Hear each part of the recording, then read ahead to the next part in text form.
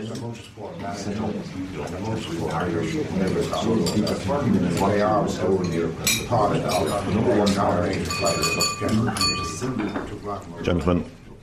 I'd like to welcome all of you to the Officers' Mess at Baldonnel and to this special reunion dinner we're holding today to celebrate a very unique time for the Air Corps and for the pilots who flew for the films that were shot in Ireland 32 years ago.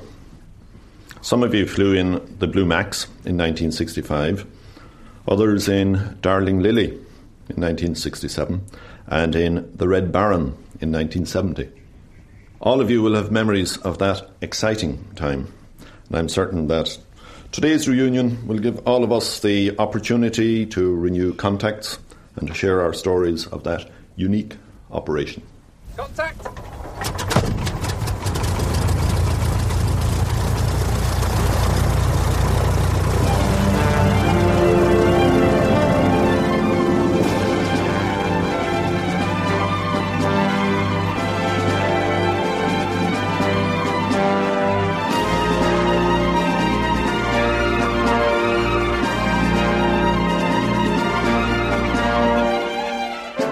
Well, one of my most vivid memories was on a certain sunny day when we were climbing up to 5,000 feet for one of the dogfight sequences. I was flying a Fokker D7, and at about 4,000 feet I recall feeling a strong breeze around my legs and wondering where it was coming from. So eventually I decided to inquire from the aircraft closest to me on my radio as to whether he could see anything wrong. And having done so, I recall Brian McDonnell, who was in a Corriewat adjacent to me, I think, saying to me, I regret to tell you, Sonny, that the side of your aircraft is peeling off.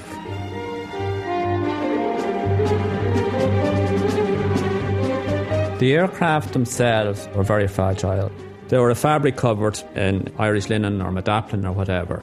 The main wood used was Sitka spruce and plywood. There was quite a lot of damage done from time to time. Quite a lot of ribs got broken, and that damage had to be repaired. It didn't matter what it cost or how long, but had to be ready for the next time of shooting. I suppose all told we had well over 20 aircraft kept flying, and we were all kept busy. It wasn't unusual for people to work the 24 hours. In fact, I worked 48 hours non-stop.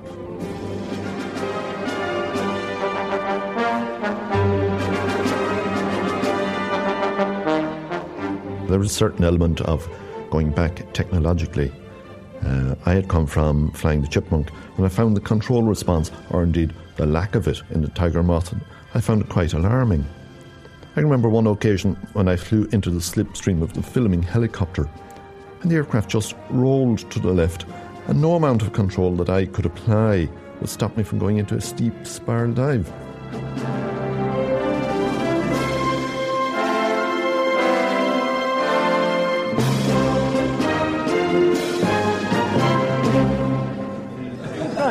How are you, Chris? Nice to see you. Okay. William Henry. Jim. Oh, W.E. How are you? John, I know you. Don't tell me we're going to go all over this madness that went on 30 years ago. No. Hi, Brian. Oh, Brian. How are you? It's India golf. See you, Brian. How are you? We're just reminiscing and weeping into our time, so over all photographs. Using you to be John O'Brien, yes? Somebody went to taxi out in the morning and forgot about the wind. Yeah. The wind blew them round, and once the aircraft started to turn, you couldn't stop it. And it came nose to nose, almost cone to cone, with another aircraft. That was the propeller was also turning. Who was that? Yeah. Come on, own up. Yeah. I was that pilot. No. And they were about an inch apart. It wasn't me. I was watching the incident. He was in the other aircraft. And the propellers were just going on contra-rotating. Yeah. Yes, probably a couple of inches apart. So we sort of looked at each other. Knocked off the engines, and they pulled my aircraft back, put it into line again. The other aircraft were airborne, so I just went off after them, and that was it. Typical helicopter pilot. I can remember when one of the formation shots we did, all impeccable formation, rigid, locked in, typical. What you would expect of the airport. Absolutely. And we came back, and Tony Squire, he said to us, well, can you jig it about a little bit? Sorry. Can you... It wasn't up and down enough. The audience, they want to see a bit of action. Or they won't think it's real. Precisely. This was... I said, oh, God. What is this? We're doing impeccable formation, and it's too good. The viewing public want, bouncing up and down and wind in the wire stuff. So... Blue Max, 1965. 20th Century Fox. They made that film, as you may know, fairly shortly after that delightful farce called The Magnificent Men and Their Flying Machines.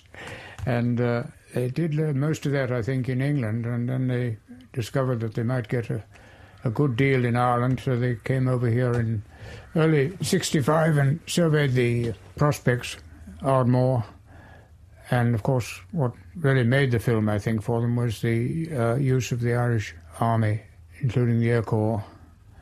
And they got a tremendous amount of help from the Irish government. And I think right from the start they saw that that was a very good thing to have. So coming to Ireland, they got a great send-off, I think, with the almost unlimited amount of support they got from the Department of Defence, which of course included the Air Corps. I don't think they could have made the film without the support of the Air Corps pilots. They were tremendously useful and successful operators. And they were under strict control, and they did a really good job. I think without them, I don't think that film would have been very easy to produce from the aviation point of view. Strangely enough, a lot of the old replicas they brought over of the First World War I fighters were made either in Germany or in France, and they weren't terribly airworthy, but our friends over in Baldonnel certainly made good use of them and took over the whole flying operation and made a success of it. And one of the main locations for the aircraft in the context of operation was from Weston Airfield. Weston Airfield is very close to Baldonnel, actually, and is owned by Captain Darby Kennedy. And his airfield was extremely suitable to the type of work we had to do for the film company, because they had to create the scene of an airfield in the World War I time, with the canvas hangars and plenty of manpower around to push airplanes in and out and refuelling and the taking off and landing and that. But the field was absolutely perfect for that. And I do recall also that it was from Weston that the first Tiger Moth arrived over to Baldonnel to facilitate the training of the Air Corps instructors and Air Corps pilots generally for participation in this film and subsequently in other films that happened. None of our generation at that time had ever flown biplanes. So initially we started our training after evening hours when flying for the general business of the day was over. And we had grass strips between our runways and taxiways on the airfield at Baldonnel, specially cut. I was selected by the chief flying instructor to be his deputy. So we were the first two to get into the air. And it was quite an extraordinary experience, because every aircraft I'd been in up to that point had a canopy and had a relatively cosy cockpit, whereas all of a sudden you were in a leather jacket and a leather helmet with goggles, open cockpit, and the wind whistling around all over the place. And it was really quite different. The hardcore of the initial operation was about 6 or 8. And it became a serious part of our life because we were seconded to the film company when it started in early May. So we had a lot of briefings and we had to do a lot of understanding about what was required when we got into these biplanes in the sky and the manoeuvres that we needed to perform. And I recall very well that the aerial director and his staff were very, very fussy about the background that was necessary for the film shots they had to get. I remember they told us one day that blue skies are lovely,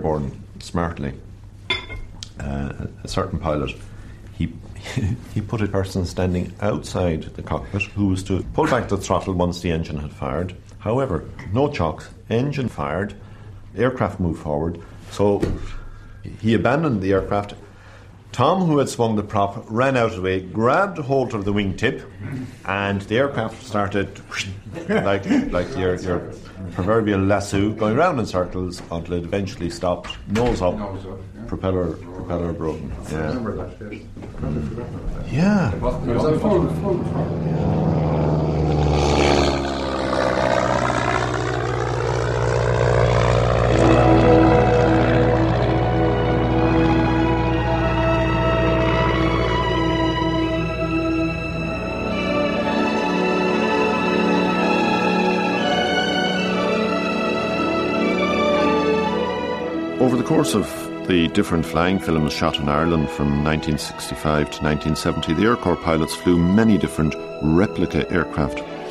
These replicas were 3 Fokker D7s, we had 2 Fokker triplanes, 2 Falsas, and 8 SE-5As.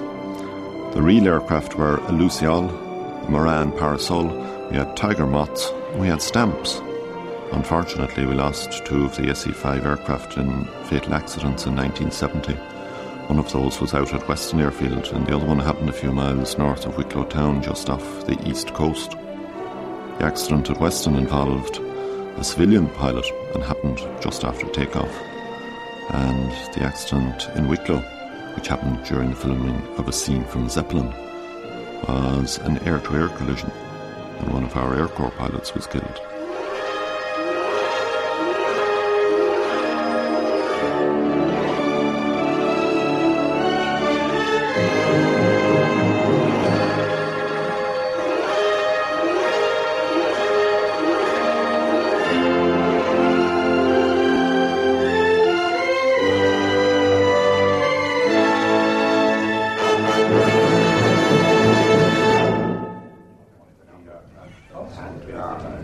No, I never knew any film came out of the Cliff Robertson one. That was the missing film. Remember I spoke to you that there were 5, Blue Max, Darling Lily, Rick Tobin, Red Barn, Zeppelin, and the 5th one was that one.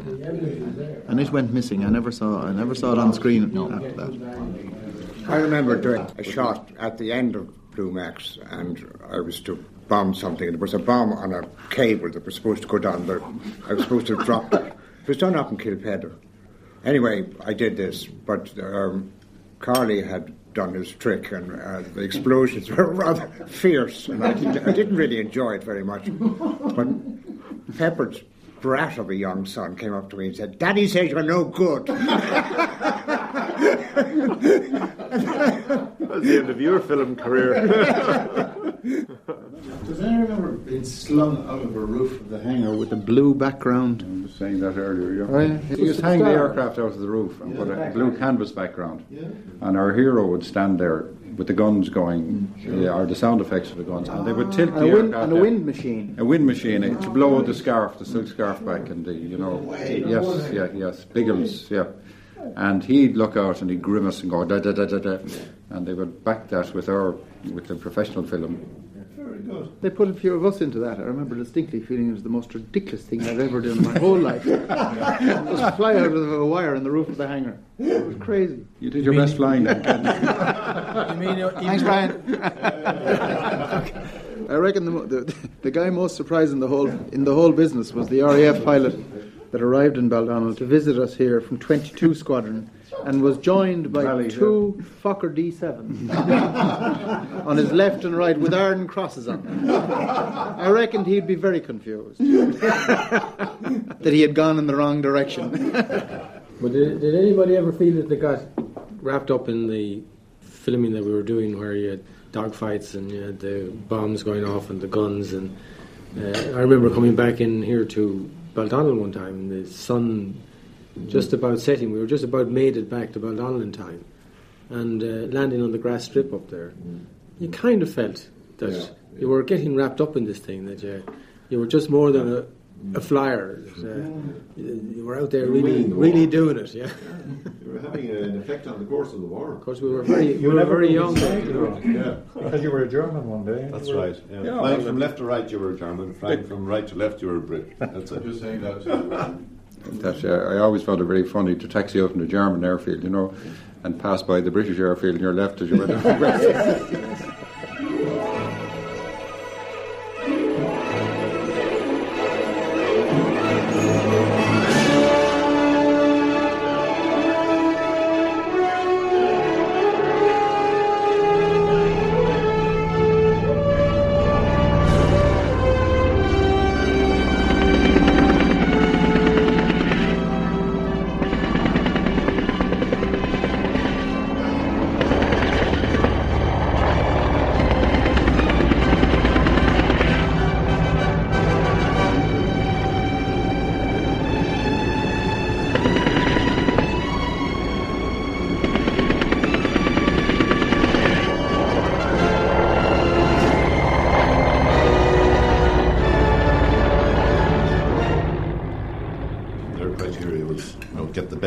to get the best shot.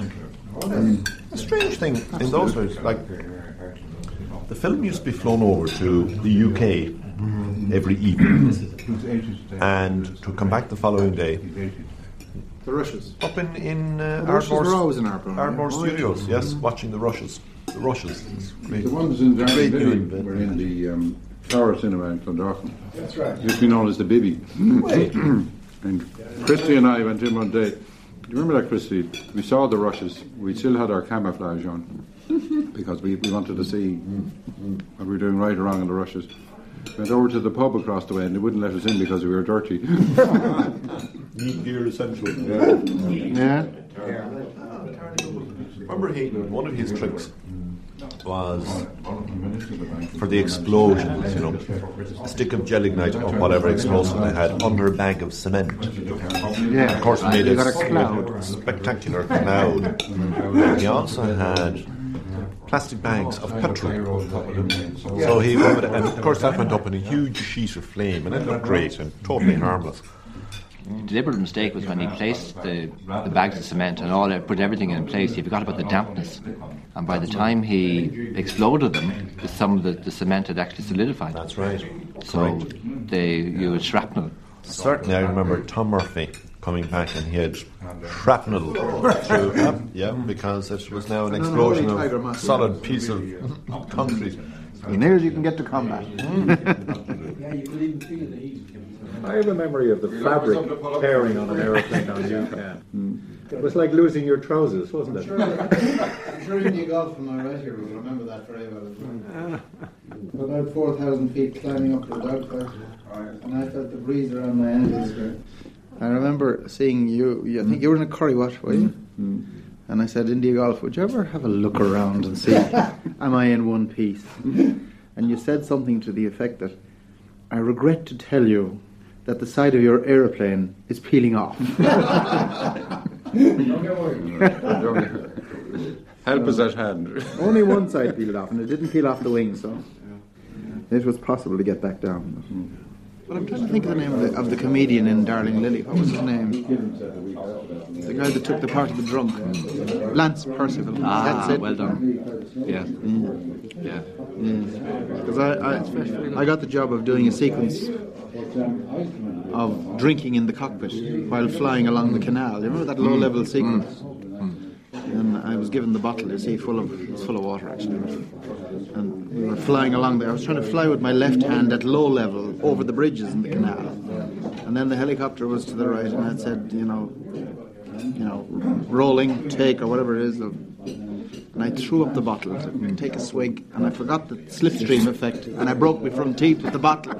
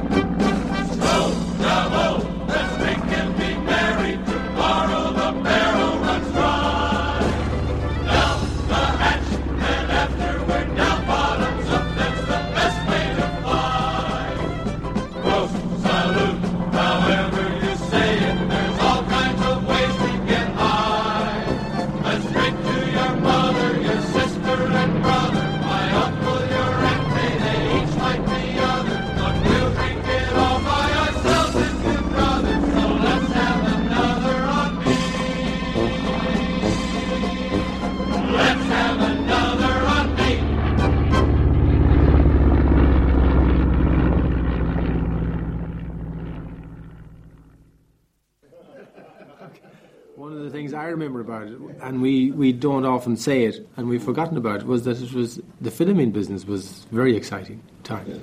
It was, I mean, for me, I was a younger pilot on it. It was tremendous to break out of the normal sort of routine that we were involved in the Air Corps. Well, as far as I remember, it was about 10 o'clock in the morning, and Paddy Curley and myself were on a flight, or detailed for a flight with an SE-5 and a Fokker D-7.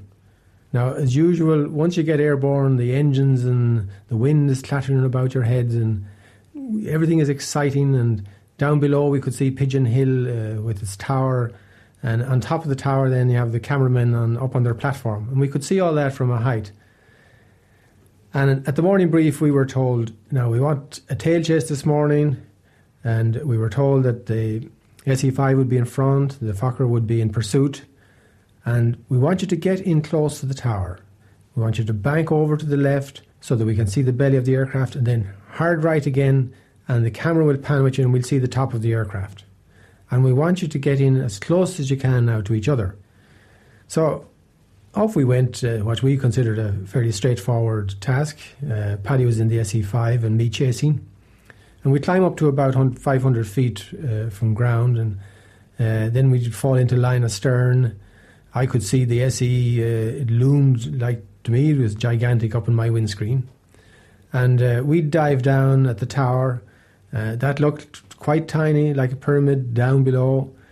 We'd come in, the SE5 heading for the tower, and me in behind it, weaving and so on.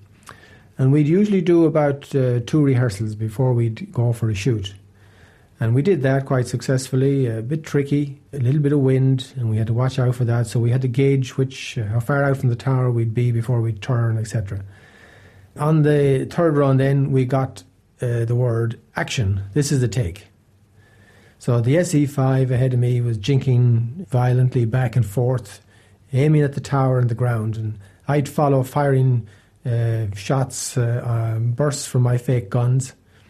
And from time to time, of course, I would catch into his slipstream, which would slam me over into a roaring bank. And I'd take full opposite aileron and rudder control to bring it back.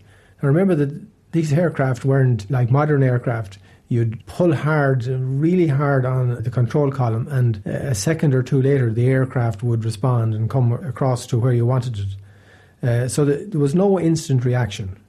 But of course, there was no problem when you had plenty of room beneath you. But that room soon dwindled as you approached the tower, and in a few seconds, the camera tower became a pretty big thing. We were ready then to bank over hard and around the tower. So we did that on the first action take. As we were climbing out then, we heard, okay, let's try it again. And this time, can you get closer to the tower and don't be so far apart? And I thought, my God, they want us up closer. So down we came again, line astern, jinking, swerving into the slipstream. It grabs you just like, almost like a big hand and twists you around. And if you don't fight, it could turn you over.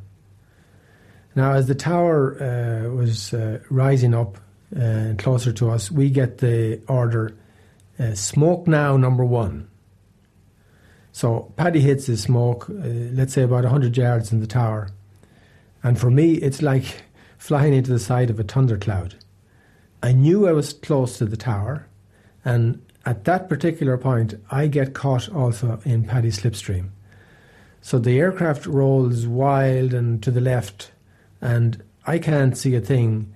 Now, I can hardly breathe for the smoke, but when it does clear away, I'm over on my back and closing very fast with the solid ground beneath. I stomp on the right rudder as hard as I can, and I snatch the stick back and as hard as I could. And the crew on the tower called over the radio and said, "Any possibility of doing that again, chaps?"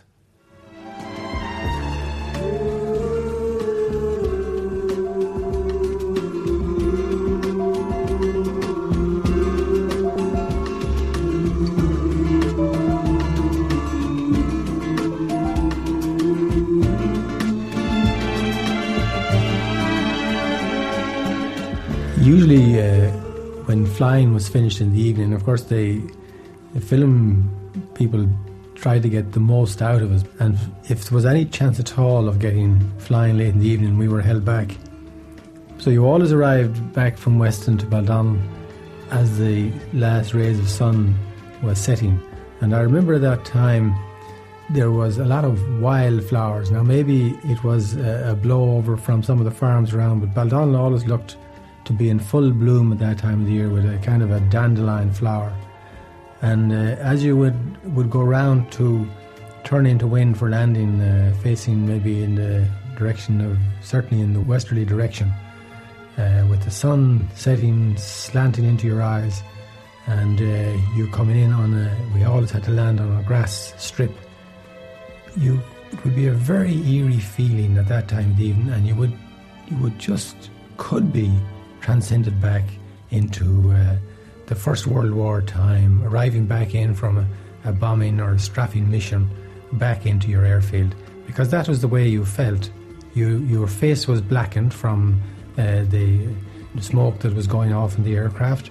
You were dirty, and you were in this old type of flying suit, and you were in this First World War aircraft, and here were you landing at a grass strip, believing almost that you had been fighting back in the First World War.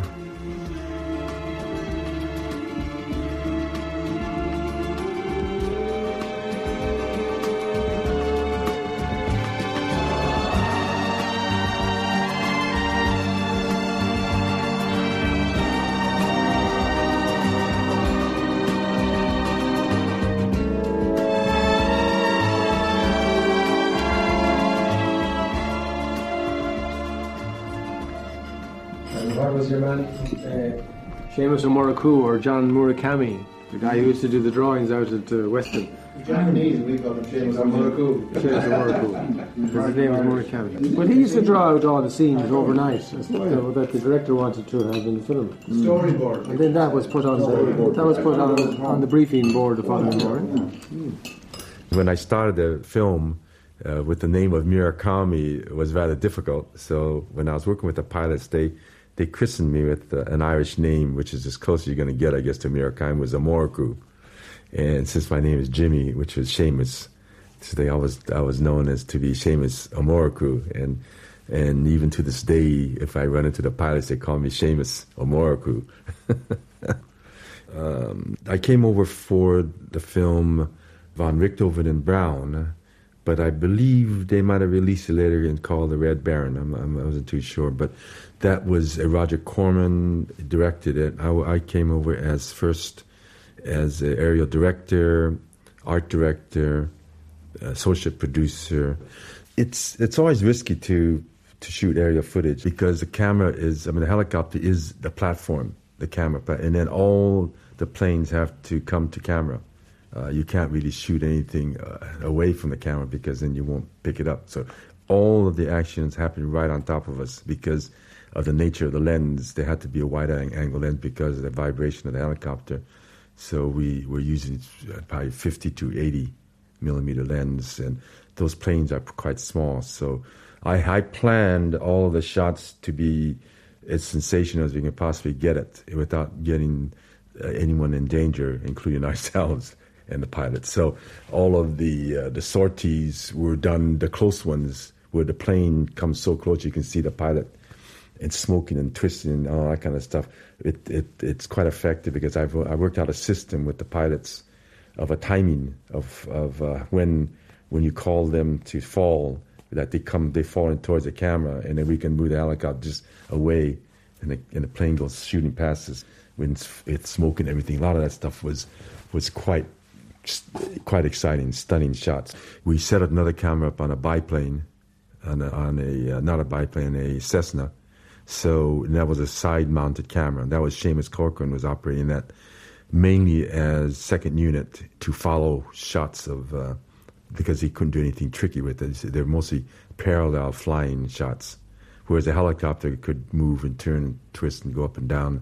So it had much more flexibility. We always used to get very annoyed at Seamus and the pilot because that's what you call was flying at that time. Pat Cranfield flying the Cessna, but he used to get into our shot, and we had the master shot, and the Cessna in the shot was not working, so we used to scream at them through the radio and said, "Seamus, get your arse out of there! You're in the shot." So we had to constantly move him aside. He's trying to get good shots naturally, but. So we had a lot of laughs, and Seamus was really, in fact, one of my very good friends. The first time I was invited to a house in Ireland was Seamus's house for dinner. I'm a film cameraman. I've been quite some years now. My first movie was The Blue Max. The next one was Darling Lily, which I was involved in the ground-to-air shooting, all the formations taking off, landing. And that was exciting and difficult enough because dealing with aircraft, you really, really don't know where they're going to go in a specific sense. Like, you know, they're going to be up there and they're going to come right to left or left to right, but it's always a very movable feast as to where they're going to land, and hence that makes it difficult. The next was von Richthofen and Brown, released as The Red Baron and directed by Roger Corman, which I did a lot of the aerial photography on, mostly from a fixed-wing aircraft. The difficulties on that was that you go into a briefing on ground where everything is controlled and each pilot knows what you're doing and you know what you're doing, and you work out the moves and the stunts. The formation flyers, the pilots would go up first, get into their formation, and then you'd go up next with the cameras and the aircraft and as much as you could remember from the briefing. But now it's cloudy, it may be windy, it could be raining, intermittent cloud. You see an aircraft and you don't see it, and it comes back again. And there are 14 other aircraft up there, all doing their roles and their stunts. They've got smoke bombs. So it gets a bit, not chaotic, but not exactly as it was on the ground. And you do your very best. You're strapped in. Well, you're not strapped in. It's no more than a seatbelt in a car. And you never feel any effect of falling out or sliding out, even if the aircraft's upside down. The wind whips at the mount and it makes it quite difficult in manoeuvring it. But they are very, very sophisticated mounts now, gyro stabilized and assisted, and all electronic. Your camera zoom, your focus, all of that is electronically controlled from the handles, which you have on either side of you. Again, it's easy down on the ground. You can think clearly and everything works. You go up there and it's sort of exciting and moving a lot faster than you think. You push your zoom, you might push it the wrong way or it goes too far, and that's a bad thing. Now, you can't zoom in too far, past 100 millimeter. You want superb weather conditions, you want a great pilot, and you want to be doing something very, very well rehearsed. So you're talking around 35 millimeter to a 75 for sort of any sort of stability and definition and depth of field. Therefore, you have to get nearer to the object you're shooting, otherwise it's too small. And this is when problems can arise. And everybody wants it faster, bigger, more exciting. But the shots were never, ever exactly as you planned them, but they were near enough and they were sometimes better. Now, it's also interesting that it's very hard to see sometimes if you've got the two film cameras and the aircraft and they're all buzzing around. It's very, very hard to identify which aircraft is going to do a particular stunt at a particular time, which one has the smoke bombs, which smoke bomb goes off at a certain time. And if you have a clear blue sky, it's photographically uninteresting. Intermittent cloud going past the camera is very, very exciting. An aircraft zooming out of a piece of cloud gives it great pace and great speed, because if you're flying along even at 110, 120 miles an hour in formation, there's no sensation of speed on a clear day. You could feel you could reach out and touch the aircraft beside you. But with the cloud or mist, or when they let their smoke bombs go, there's a tremendous feeling of speed. And therefore that makes it very exciting for the audience in the cinema. The Roger Corman film von Richthofen and Brown, released as The Red Baron and shot in 1970, was the last in the sequence of World War I genre films shot in Ireland. The collection of replica aircraft were, for some time later or after that, housed at Powerscourt, County Wicklow. For many years they were there. It was quite amazing that 20 years after the film was made, a certain rich rancher in Texas gave a luncheon to another such rich rancher, and after lunch took him onto his veranda to observe a flypast by a number of World War II aircraft which he had collected for his own amusement and to impress his guests. The second Texan felt he couldn't be outdone in this, and he sent scouts out to find something better. And he came upon the Blue Max aircraft, which at that time was stored on a mountainside in County Wicklow.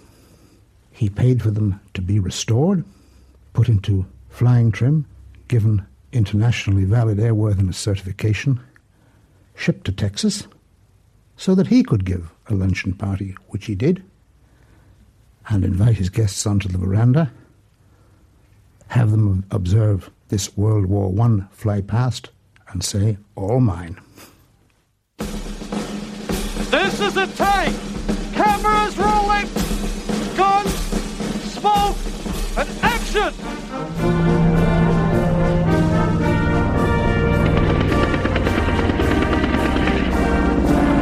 Formation tightened up!